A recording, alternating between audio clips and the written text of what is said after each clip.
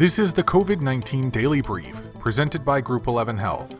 I'm Brian Kroc. The U.S. government is exploring 14 COVID-19 vaccine candidates and plans to narrow the list to 7.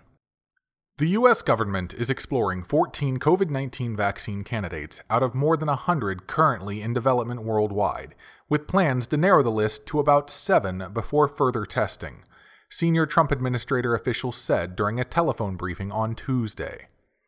Large-scale, randomized trials would then be conducted with the most promising candidates from those 7. How they will decide on the 7 is an ongoing discussion, but the criteria will be those that are safest, most effective, and technologies that lend themselves to faster manufacturing to scale. More on the vaccine candidates. Some of the 14 vaccine candidate options are already in clinical trials with U.S. government support. The senior administration officials did not specify which 14 candidates are being considered, but some vaccine candidates have been previously identified receiving government support. In March, the U.S. Department of Health and Human Services announced $456 million in funds for Johnson & Johnson's candidate vaccine, with Phase 1 clinical trials set to begin this summer.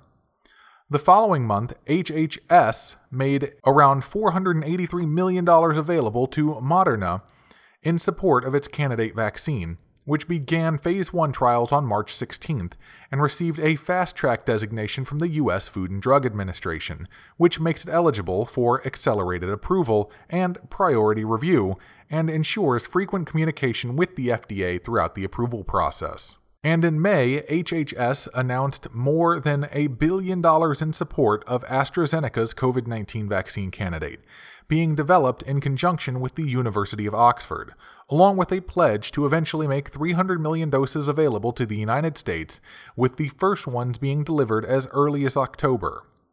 The senior administration officials cautioned that it is not 100% certain a viable vaccine will come from the 14 candidates, and there is a chance that if one is developed, it could be better suited to certain demographics.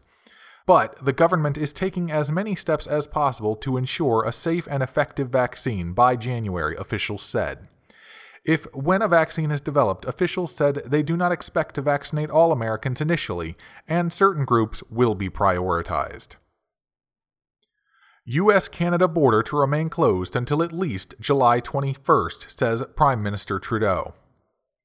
Canada announced Tuesday that by mutual agreement, the U.S.-Canada border will remain closed to all but essential travel until at least July 21st. This is an important decision that will keep people in both of our countries safe, Canadian Prime Minister Justin Trudeau said during a news conference in Ottawa Tuesday. The border has been closed since March 21st, and the closures have been extended 3 times. Under the arrangement, essential workers such as truck drivers, healthcare providers, and air crews may still cross the border, but others are prohibited from discretionary travel, including most family visits. People under the age of 20 are half as likely to contract COVID-19, researchers estimate. People under 20 years old are estimated to be about half as susceptible to the COVID-19 infection as those aged 20 or over, according to a new modeling study published Tuesday in the journal Nature Medicine. The research, conducted by Nicholas Davies, Rosalind Ego, and colleagues at the London School of Hygiene and Tropical Medicine, used transmission models to estimate disease susceptibility and the relation of age to cases. The researchers estimated that clinical symptoms manifest in about 21% of 10 to 19-year-olds. This estimate rises to around 69% of people aged 70 or over. They write that children could be less susceptible to catching COVID-19 from contact with an infected person and could experience less severe disease.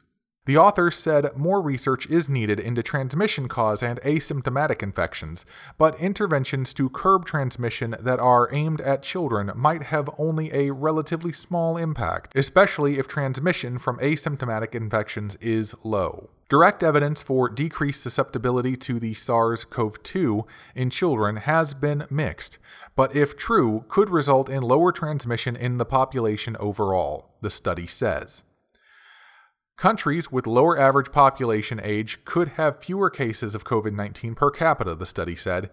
If the number of infections or cases depends strongly on the role of children, countries with different age distributions could exhibit substantially different epidemic profiles and overall impact of COVID-19 epidemics. This has been the COVID-19 Daily Brief presented by Group 11 Health. For more information on Group 11 Health, go to groupxihealth.com.